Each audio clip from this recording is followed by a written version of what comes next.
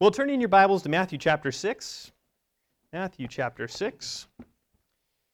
We'll be continuing in our series through the Sermon on the Mount this morning. Matthew chapter 6. And last week we heard how Jesus addressed the hypocritical religion of the Pharisees in contrast to the humble religion of his disciples. Right? In the verses surrounding our text for this morning, we saw Jesus address the giving to the needy, prayer, and fasting, and how the Pharisees would do those things to get man's praise. And in the midst of this discussion about hypocritical and humble religion, Jesus gives special attention to one of the most important elements of the Christian life and of our religious practice, we could say, as Christians: prayer. Prayer. A Christian who does not pray is, frankly, not a Christian at all. And we'll be spending 2 weeks in this section of the Lord's Prayer this morning and next Sunday. Now, last year, some of you may remember, some of you were not here, we spent about 2 months doing a dedicated series on prayer. We looked at what prayer is, we looked at Christ's role as high priest in prayer, the Trinitarian nature of prayer, and we looked at the Lord's Prayer. So we're going to be reusing some of that material in these sermons over the next 2 weeks. But if you're looking for a more in-depth treatment on prayer, you can find those online on the Sermon Vault on our website, or if you're hip and trendy and listen to podcasts, we do put our sermons on the podcast feed as well, so you can find those there. Well, let's read our text for this morning. The Lord's Prayer, we'll be starting in verse 7. "And when you pray, do not heap up empty phrases as the Gentiles do, for they think that they will be heard for their many words. Do not be like them, for your Father knows what you need before you ask Him. Pray then like this: Our Father in heaven, hallowed be your name. Your kingdom come, your will be done on earth as it is in heaven." And we'll continue to the next 3 petitions next Sunday. Would you join me in prayer as we come to God's Word? Our Lord and our God, we thank you for the Bible. We thank you for the Scriptures. Because as my brother Curtis alluded, what we think is far less important than what your Word says. And Lord, we are here to hear what your Word says, to receive the teaching of Christ Himself, to be changed by it. And Lord, we pray for your help, that as we hear Jesus teach us how to pray, that you would help us change the way that we pray, that it may honor you more and reflect the model Jesus gives us here. And Lord, I pray that you would help me to proclaim the words of Christ faithfully, clearly, and helpfully to your people by your Spirit's power. Please, Lord, glorify yourself today. May your will be done. In your name, amen. Amen. We have 4 points this morning as we look at our text. The first point is going to be don't pray empty prayers. Don't pray empty prayers, verses 7 and 8. And we'll see Christ instruct us to pray for God's worship in verse 9. In verse 10a, pray for God's kingdom. And finally, pray for God's will. Those are our points for this morning. Now, as we look at this first point, don't pray empty prayers, verses 7 and 8 form something of an introduction to the rest of the Lord's Prayer. Right? They kind of set the stage for this larger discussion about prayer that is to come. Now, really, Jesus starts his discussion on prayer in verse 5, but he changes focus from the hypocritical act of the Pharisee to the superstitious act of the Gentiles. The focus, in other words, shifts from getting attention from man to getting attention from God. Now, Jesus tells us in verse 7 to avoid heaping up phrases like the Gentiles do when we pray.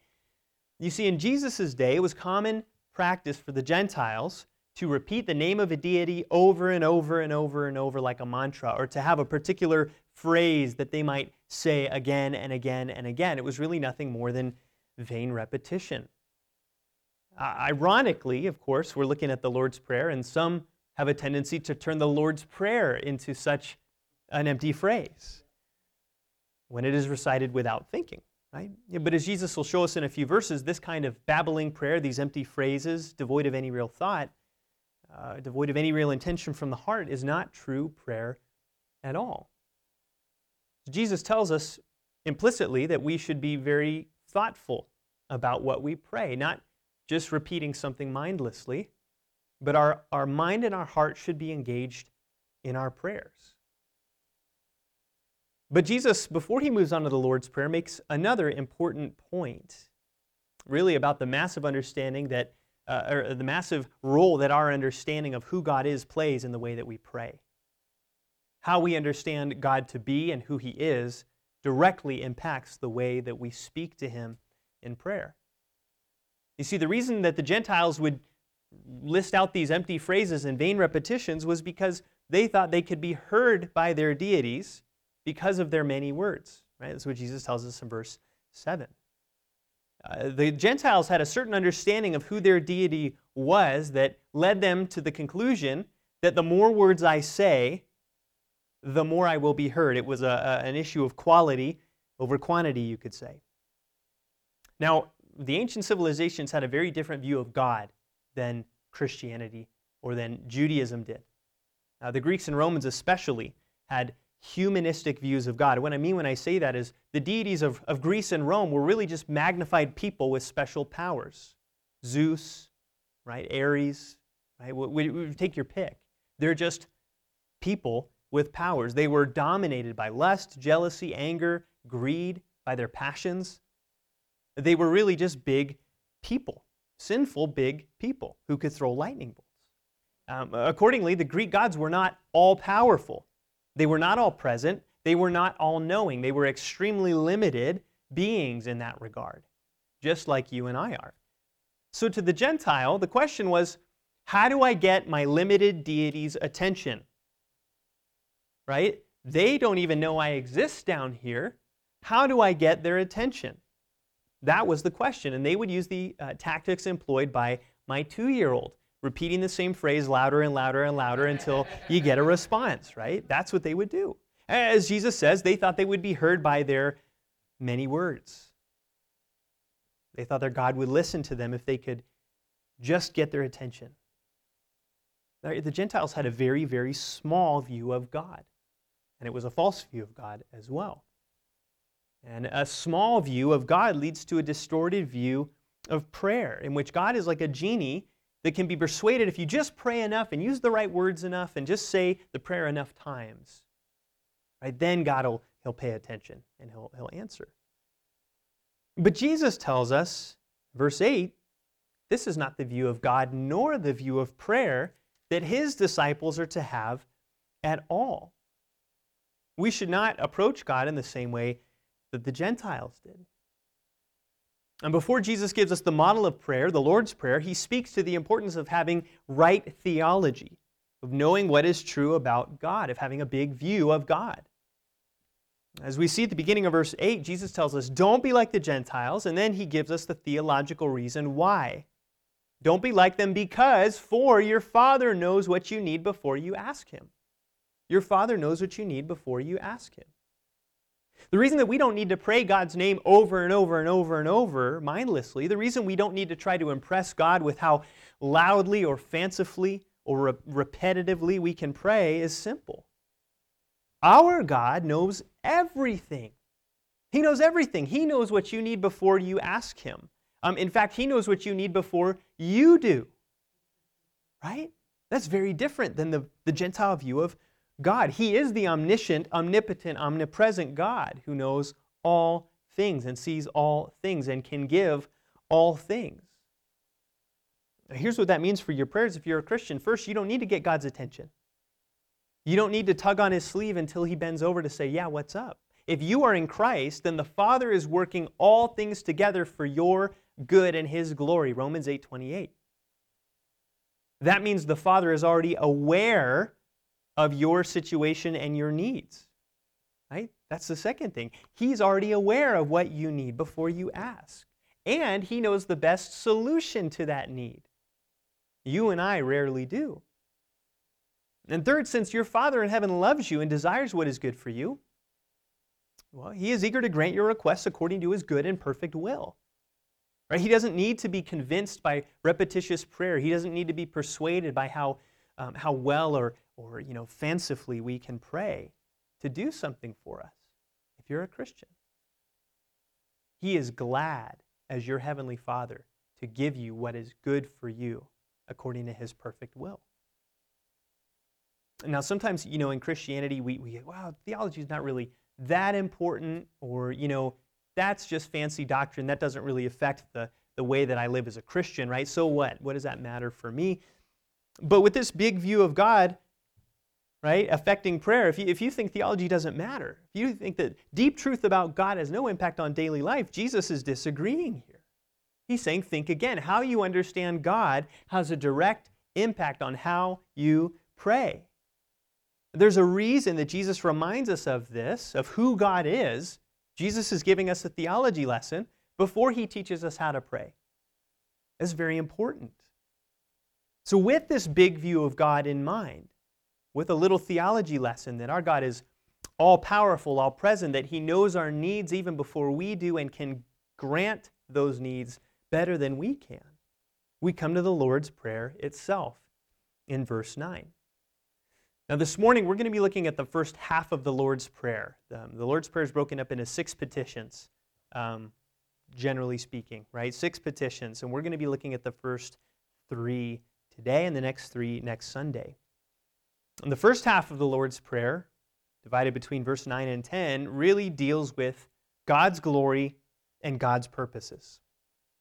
God's glory and God's purposes. It is right and good that Jesus places these petitions first in the Lord's Prayer, because God's glory and praise is a first priority, even before our own needs.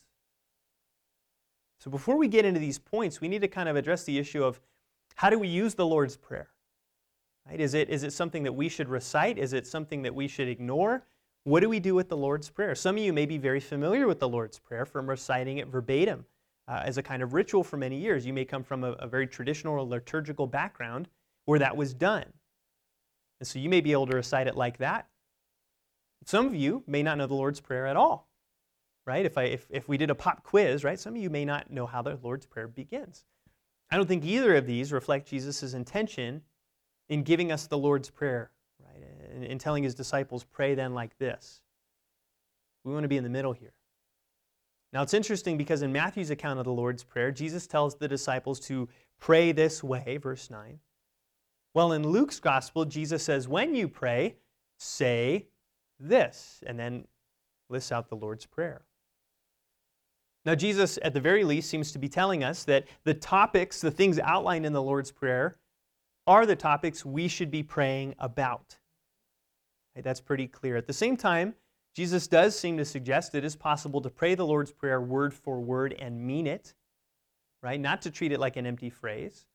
You could pray this verbatim and be fully engaged and sincere in your prayer. All right, these are simple words, but they are amazingly deep. But I am convinced that it seems best to view the Lord's Prayer not as a script, nor as irrelevant, but as a pattern for prayer. As a pattern for prayer. What I mean when I say that, my mom, when we were little, she used to make costumes and clothes for us. And she had this drawer in her sewing room full of patterns. Right? It was these little envelopes with patterns in them, I think on transparency paper or something like that. Now, you could choose whatever color fabric, whatever texture fabric, whatever kind of fabric you wanted to use underneath that pattern. The pattern was a guideline for how to cut out the shapes and put together the outfit. Now, in the Lord's Prayer, I think it's functioning in a similar way. Jesus says you should be praying regarding these things. Now, of course, whatever you have going on in your life, or whatever you have going on in your life, or whatever I have going on in my life is going to shape the specifics of what we're praying for. But these are the big arenas that our prayers should live in, right? These are the patterned topics that make for a robust Christian prayer life. Does that make sense? So we're going to be approaching the Lord's Prayer that way, not as a script, not as irrelevant, but as a pattern. So let's get into the petitions of the Lord's Prayer, starting with verse 9. Jesus says, pray then like this, Our Father in heaven, hallowed be your name. Hallowed be your name. The first thing Jesus tells us to pray for is God's worship. God's worship. Verse 9. Now, if you were to meet the president or perhaps a king from another nation, what would be the first thing that you might say? And of course, that probably depends on what country they are the president or king of. Would it be something funny, something dignified, something irreverent, something serious, something informal, something honoring the position of the one you were speaking to? Well, in this first petition of the Lord's Prayer, Jesus reminds us that we cannot begin prayer without recognizing the greatness of the one that we are approaching in prayer. And this leads to worship. And this is a reflection of what we saw in verse 8. First, Jesus instructs us to recognize God's position in our prayers. He is our Father in heaven. He is our Father in heaven.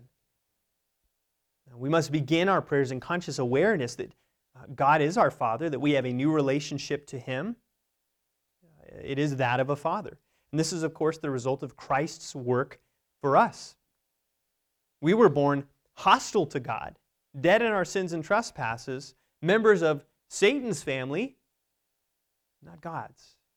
But in Christ, we've been adopted, reconciled to God, and forgiven of our sins so that we might have a new relationship with Him, not as an enemy, not as a wrathful judge of our sins, but as our Father.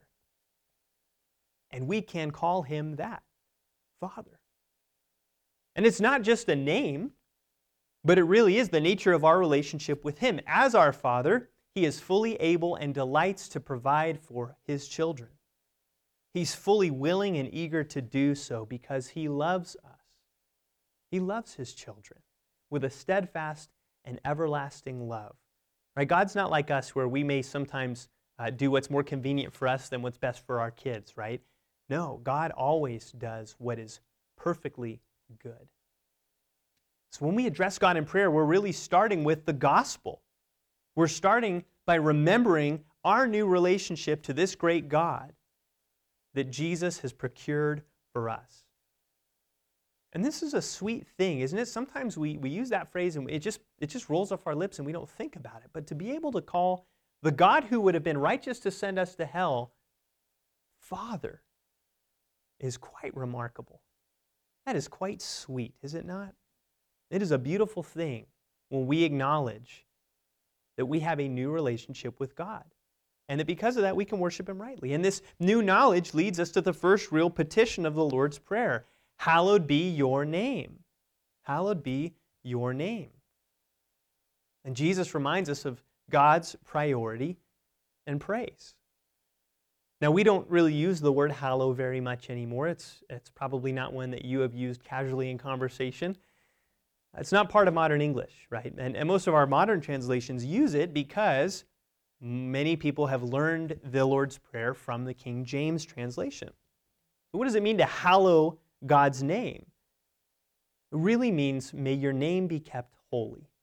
Right? That's what it means. May your name be kept holy. This is a petition of the Lord's Prayer directly related to the worship and reverence of God. Now, God is jealous for His name. He is jealous for His name. Consider the third commandment. You shall not take the name of the Lord God in vain, for the Lord will not hold him guiltless who takes His name in vain. Exodus 27. Why is God so concerned about His name? Well, it's not just a label. It doesn't just mark His place at the table. It's directly associated with His person and His character. His name is His reputation. And His reputation matters, doesn't it? The Bible speaks over and over about the holiness of God's name. And the Psalms speak of praising God's holy name. And the prophets speak of how Israel, in her sinfulness, profaned God's holy name. Essentially, to hallow God's name doesn't mean to just treat His name like a special word. It means far more than that. It means to revere God Himself as holy and to worship Him accordingly. As 1 Chronicles 16:29 says, ascribe to the Lord the glory due His name. Bring an offering and come before Him. Worship the Lord in the splendor of holiness. Now, Jesus is instructing here in this phrase, in this petition, to revere God as holy and to pray that others would do so too. This is the heart of worship. It's not about an experience. It's not about an emotional feeling. It is about revering God as holy. Jesus is instructing for us to pray that God might be worshiped according to His holy name. And there's at least 3 directions this takes our prayers. I'm sure there's more, but there's at least 3 big ones. Right? The first is regarding our own hearts. We should be praying that God helps us to live in a way that hallows His name, to live in a way that reflects the holiness of who He is, that brings glory and honor to Him. In fact, to pray, hallowed be your name, and then to live a careless life is the very definition of what it means to take His name in vain. So we must pray for His help in honoring His name as holy. This means we must pray for His help in knowing Him more rightly according to His Word. Again, theology matters because it informs our worship. Men, I want to encourage you, come to the men's study and grow in your knowledge of God. Theology matters. As we grow in our knowledge of Him, we are able to ascribe more glory to Him in His various attributes. We should be praying for God to help us glorify Him in any number of situations we might face. Do you pray for God's help in worshiping Him rightly and glorifying His name? Father, help me to glorify your name as I go into this conversation. Help me to glorify your name as I start this new job. Help me to glorify your name while I'm driving home from work today, whatever it might be. First direction is our own hearts. The second is for the church. We should not only be praying for ourselves, of course, but for our brothers and sisters, for the local church, for the universal church, that God's people might revere Him with worshipful hearts.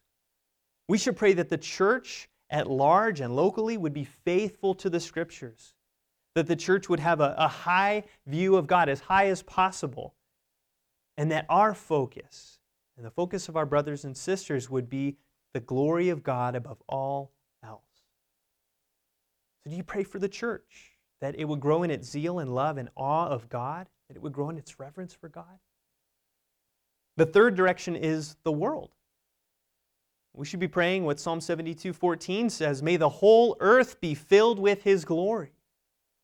And we should pray for those who do not glorify God, who do not revere His name as holy, that they would do so, that they would turn to worship the true and living God. Do we pray that the whole earth might know God's glory? And this first petition, hallowed be your name, really sets the stage for the rest of the Lord's Prayer, because it shows us what the priority of our prayer should be: the glory and praise of God. A number of different commentators note that this first petition is what the others go back to. All the other petitions are the ways that God glorifies Himself. Ultimately, we need to remember that God's glory is the greatest good and really the greatest thing that we can seek in prayer. All of our requests and needs must be subservient to God's own glory. And it's good to begin our prayers with worship, focusing our minds and our hearts on God as our Father, who is holy and good, who is great and glorious. Our prayers must be worshipful, starting with God's holiness and the holiness of His name. Well, the second petition we see in the Lord's Prayer is to pray for the kingdom of God. To pray for the kingdom of God, verse 10.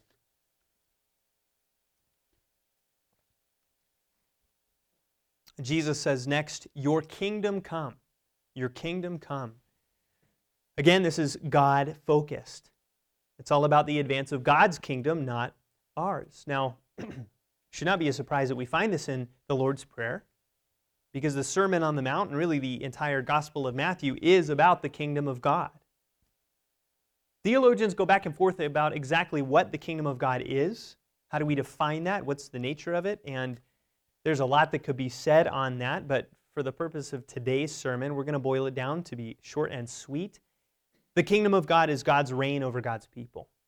God's reign over God's people. R-E-I-G-N, right? His reign as a king over His people.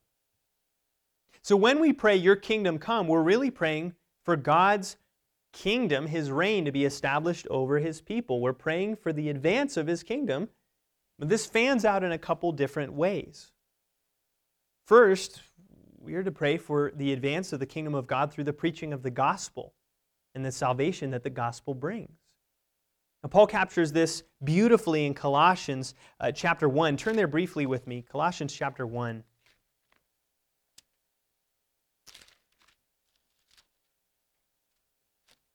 Colossians chapter 1, we're going to be starting in verse 5.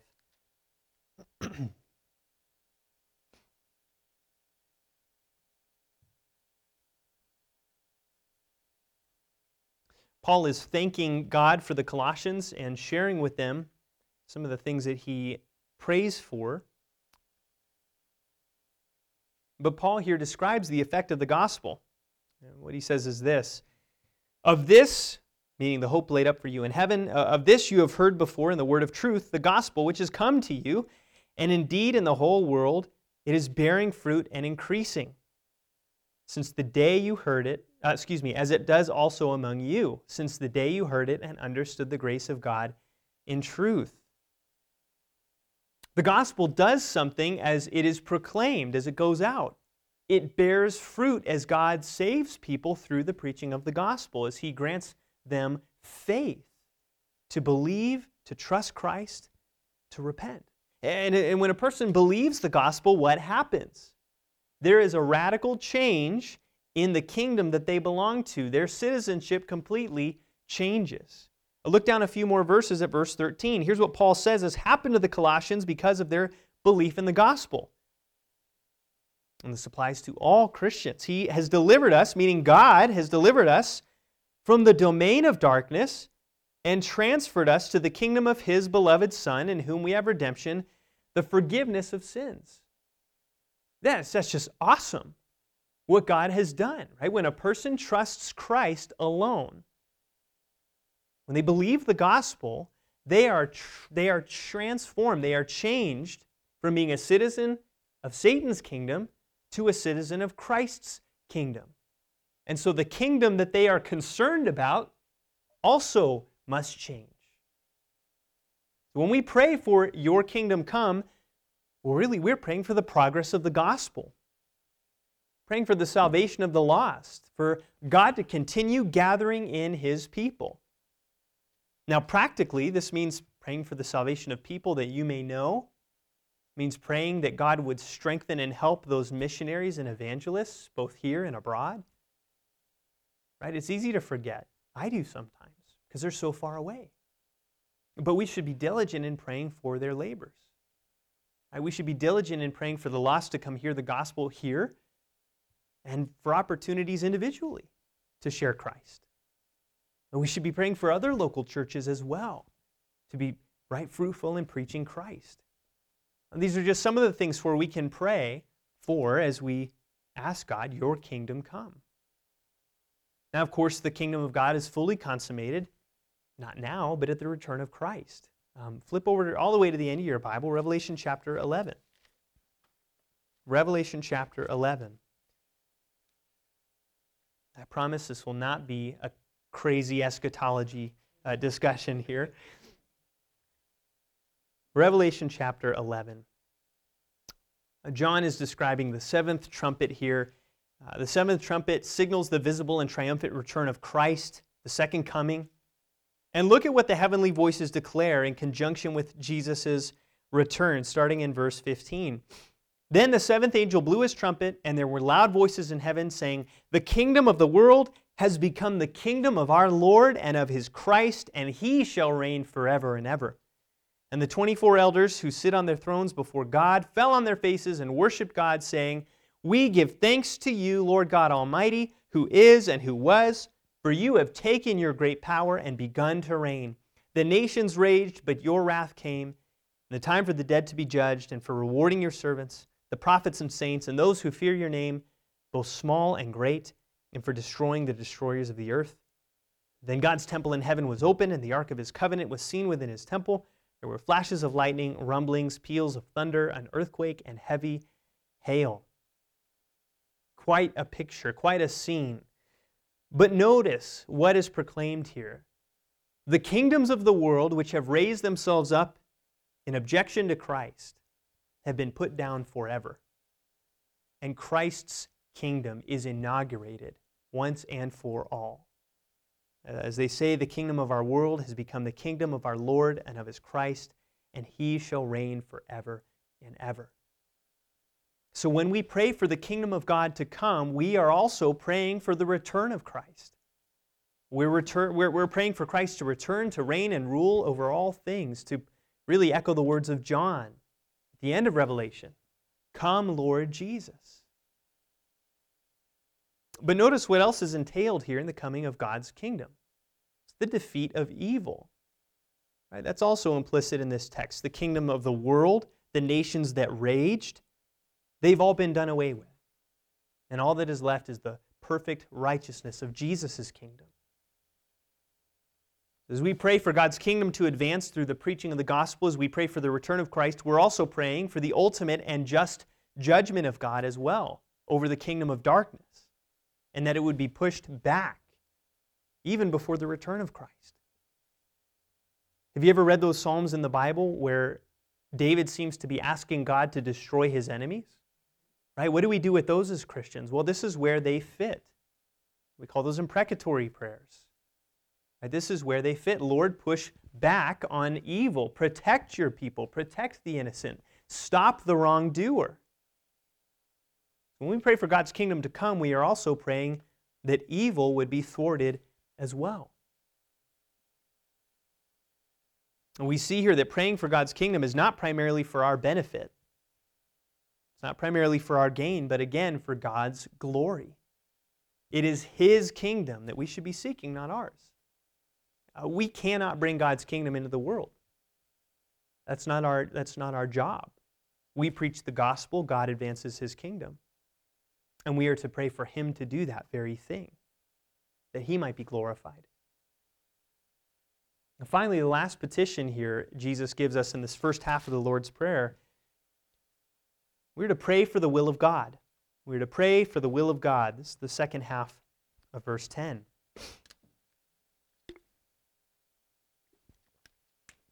Jesus says, "Your will be done on earth as it is in heaven." Now, this third petition, again focused on God's glory, is that God's will would be done on earth as it is in heaven. But why would we pray this? Why would we pray this? Doesn't God already know His will? Isn't He going to do what He's going to do? Why would we pray this? Well, there's two senses of God's will that we find in the Bible. There's God's secret will and God's revealed will. This is kind of encapsulated for us in verses like Deuteronomy 29:29. It says, "The secret things belong to the Lord our God, but the things that are revealed belong to us and our children, that we may do all the words of His law." And God's secret will is that which He has decreed. Everything that comes to pass, He has not revealed these things to us. Right? He's given us the big picture of redemptive history, but He hasn't told us why that guy did this thing to you. He hasn't told you what's going to happen tomorrow and the significance of that in His plan for your life. We don't have that information. Sometimes He gives us little glimpses down the road, but we really don't know God's secret will. We don't know His sovereign plan down to the details. Now, we can, again, in retrospect, glean some things, but we don't know God's decrees. That is His hidden and secret will. Only He knows this. Now, not everything that happens in God's decree is directly pleasing to Him in the sense that He condones it. God does not take pleasure in the suffering that a car crash produces, but He is overjoyed at the sanctification that He works in the life of an individual as a result of that suffering. Now, of course, we do know some things about the future, of course, Jesus' return, our glorification, but we don't know much more than that. Now, God's revealed will, on the other hand, is that which He has made known to us in Scripture. Those things clearly written down in the Bible. This is also called God's preceptive will because it concerns His precepts, His commands. Right? This is what God's revelation in the Scriptures tells us we should do. For example, it is God's will that we love one another. How do we know that's His will? Because He told us to do it. Right? That's God's revealed will. This is what pleases Him.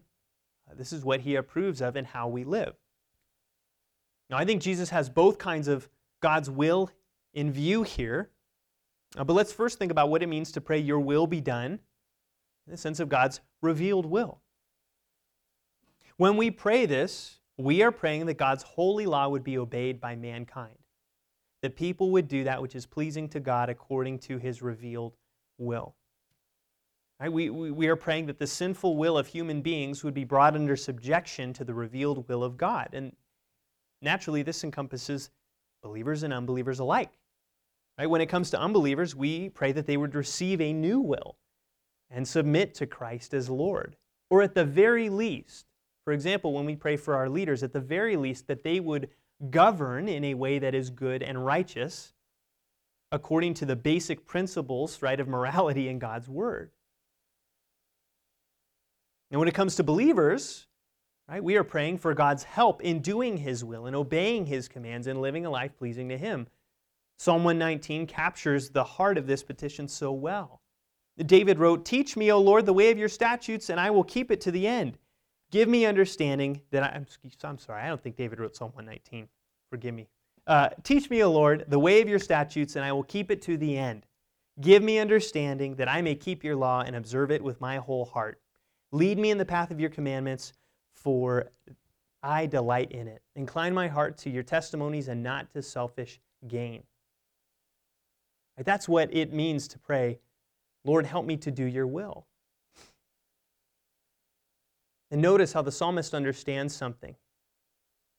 He understands the reality that he does not naturally understand what God's righteous will is, nor naturally desire to obey it fully. So he prays for understanding and for God to incline his heart to obey. Right? We must do the same. Right? We must understand that our obedience to God is in view here. If we are forsaking our will in order that we might live in a manner pleasing to God and conforming to His will, well, that is good. That is right. This is why Paul prays that the Colossians would be filled with all knowledge of God's will and all spiritual wisdom and understanding, so as to walk in a manner worthy of the Lord, fully pleasing to Him, bearing fruit in every good work and increasing in the knowledge of God. Colossians 1, 9 through 10. So we ask for His help, both for us and for others, that God's revealed will expressed in His commands would be done. I think this is what Jesus means when He says, "On earth as it is in heaven." In heaven, the angels obey God's will perfectly. Right? There's no sin among the angels in the hosts of heaven. In heaven, the souls of the elect saints who have gone to be with the Lord no longer struggle with sin or their own human wills. No, in heaven, God's will is kept and obeyed perfectly. We are asking God to help us live more conformed to that reality. But how does this petition address God's hidden will? Well, when we pray, "Your will be done," what we are really doing is submitting ourselves to the sovereignty of God. There are things that happen in our life that we do not like, right? Sometimes they are very small and convenient things. Sometimes they are great crisis and tragedies. And this petition here speaks to those things in a way. And often we make requests, don't we? "Lord, give me this job, heal this person, resolve this conflict, please change this situation." Those are all okay things and good things to pray for. But Jesus reminds us that we must also consciously acknowledge that God's will is what shall come to pass. And that if He is indeed our God, that we must submit ourselves to His will. It doesn't mean we can't ask God questions. It doesn't mean we can't wonder why God is doing it. But it does mean that we have hope. Again, theology matters. It is important. If God is sovereign, then the suffering that you and I experience is guaranteed to produce a good result in the end. We may not know what that is, but God has promised that that will occur. Psalm 115 says, "Our God is in the heavens. He does all that He pleases." Now, is it easy to submit ourselves to God's sovereignty? Not all the time. Sometimes it's difficult. Sometimes we find ourselves a little bit like Job, right? Protesting somewhat. And that is why we must pray this petition. God, help me to submit to your sovereign will. Help me to trust that what you are putting me through now is going to end up with a good result to your glory. Help me to trust your sovereignty. Your will be done. This isn't giving God permission, right? This isn't saying, "Go ahead, God, do whatever you want to do." No, we're conceding to Him. We're submitting to Him. Right? We're realizing that what Romans 8:28 says, that God works all things together for those who are called according to His purpose. He works all things together for good. We're really believing that that is true. So we pray, your will be done for the glory of God, giving him the honor he is due as the righteous lawgiver and the sovereign Lord. And these three petitions are the ones that Jesus puts on the table as of highest importance as far as prayer goes. Because prayer is ultimately about God's glory. It is ultimately about him, and our prayers must reflect that priority. Now, that's not to say that if you're going through something extremely difficult, sometimes all you can say is, Lord, help me. Right? God can still be glorified in that short prayer. So don't misunderstand what I'm saying or what Jesus is doing here.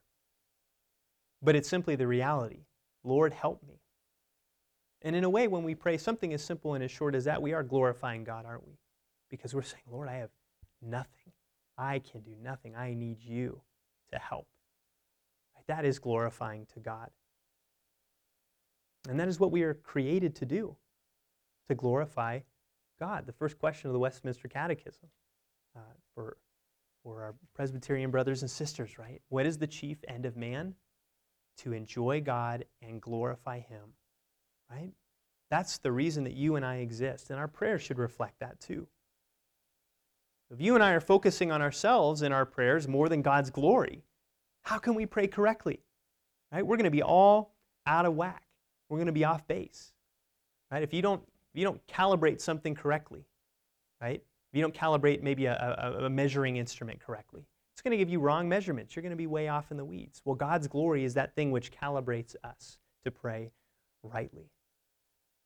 And by putting these God-centered petitions at the beginning of our prayers, Jesus is teaching us about what is important first and foremost, the glory of God. And when we approach prayer that way, we will pray in a much more God-centered way. Again, this doesn't mean we forget about our needs. And in fact, next week we're going to see 3 petitions addressing our needs. But it does mean that when we pray, right, that we must put God's worship, his kingdom, and his will above all else. Even in our prayers, even our private prayers, God's glory must be our primary goal. Amen? Amen. Let us pray.